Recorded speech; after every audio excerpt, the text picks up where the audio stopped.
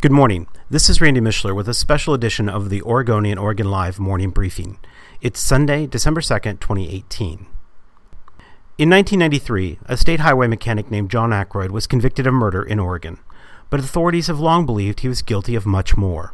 Investigative reporter Noelle Crombie of the Oregonian Oregon Live, photographer Beth Nakamura, and videographer Dave Killen have looked into Ackroyd's past, spending hundreds of hours interviewing survivors, families, and law enforcement. They've uncovered a compelling story with a unique true crime perspective. Noelle's series, The Ghosts of Highway 20, began Sunday in the Oregonian and on OregonLive.com. And Noelle is with me today to discuss the project. Good morning, Noelle, and welcome. Good morning.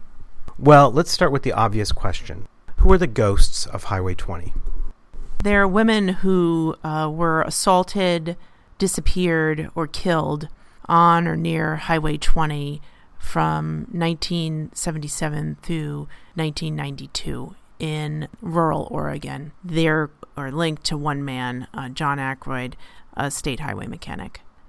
And how many victims do they believe Ackroyd has? Police have linked John Ackroyd to 4 killings and 1 rape. What made reporting this story a challenge? The story takes place over a long period of time. It involves a number of victims. The investigators in some of these cases have retired or died. Memories have faded. Some of the key witnesses have died. There were records that were sealed that we had to go to court to get unsealed. And some of the people we needed to speak with were outside of the state, so we traveled to California and Texas.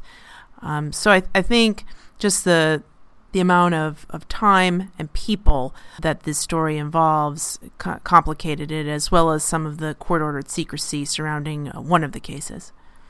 The Sunday story that's featured in the Oregonian is about Ackroyd's first known victim. Can you tell us about her? Ackroyd's first known victim is a woman named Marlene Gabrielson. She was a young mother in 1977. She was at the Sisters Rodeo with her husband. They argued, and she wanted to go home to her husband. She wanted to go home to her baby. And she got a ride with a stranger who was John Ackroyd.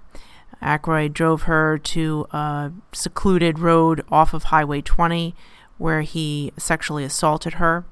Marlene reported that crime and saved, had clothing that was ripped or torn or cut, and she was bruised. She went to a hospital, had an exam, and despite that evidence, she was not believed. And the story that we lead the series with is it's the first time Marlene's story has ever been told publicly. But she survived. So does that make her unique among the people they think Ackroyd is suspected of pursuing? Yes, it does. She survived, and 1 year after Ackroyd got away with raping her, a crime he later laughed about, he killed Kay Turner, a runner who was running alone in Camp Sherman 40 years ago this month. As Kay's story is the focus of the second day of the series. So why tell Ackroyd, or this story? Why tell it now?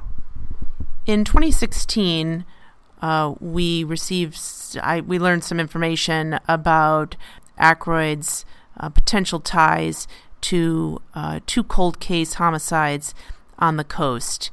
Investigators there had developed information linking him to these unsolved murders of 2 young women that he knew and had met and was associating with in the weeks before their death.